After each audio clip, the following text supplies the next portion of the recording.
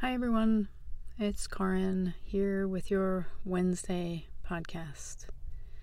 So this is the topic today for me was about a feeling that I've been sort of immersed in the last couple of days.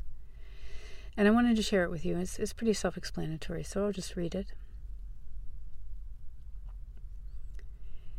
I sometimes think all this time that I've been healing, the world has been mourning me. The world has been assuming that I've been losing everything that they hold dear. Sanity, so-called, money, jobs, stability. And all this time, all I've been losing is fear. Fear of being human. Fear of losing. Fear of loss. Fear of knowing this life, everything it means and doesn't mean, all the churning hundreds of thousands of miles between you and me. What it means to know that you exist, to know your heart beats as mine beats, to know that picking up a peach at a grocery store, to feel it, not to forget it. So much of what we call wellness seems to me like forgetting this.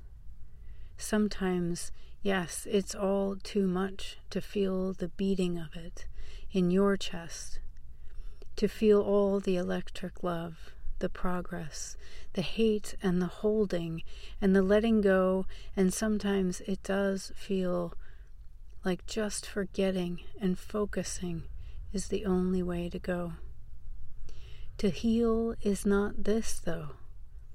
And everyone watched me these past 4 years, sliding and screaming down the hurricane roller coaster slip and slide of psych drug withdrawal, and thought, look how sad. She's losing. She's lost her grip. But I tell you, I held so tight to just one thing that I know that they let go a long time ago.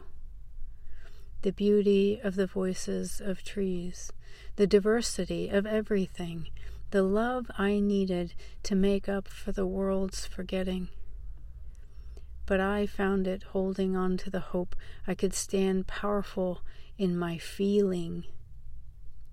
My feeling, yes, please.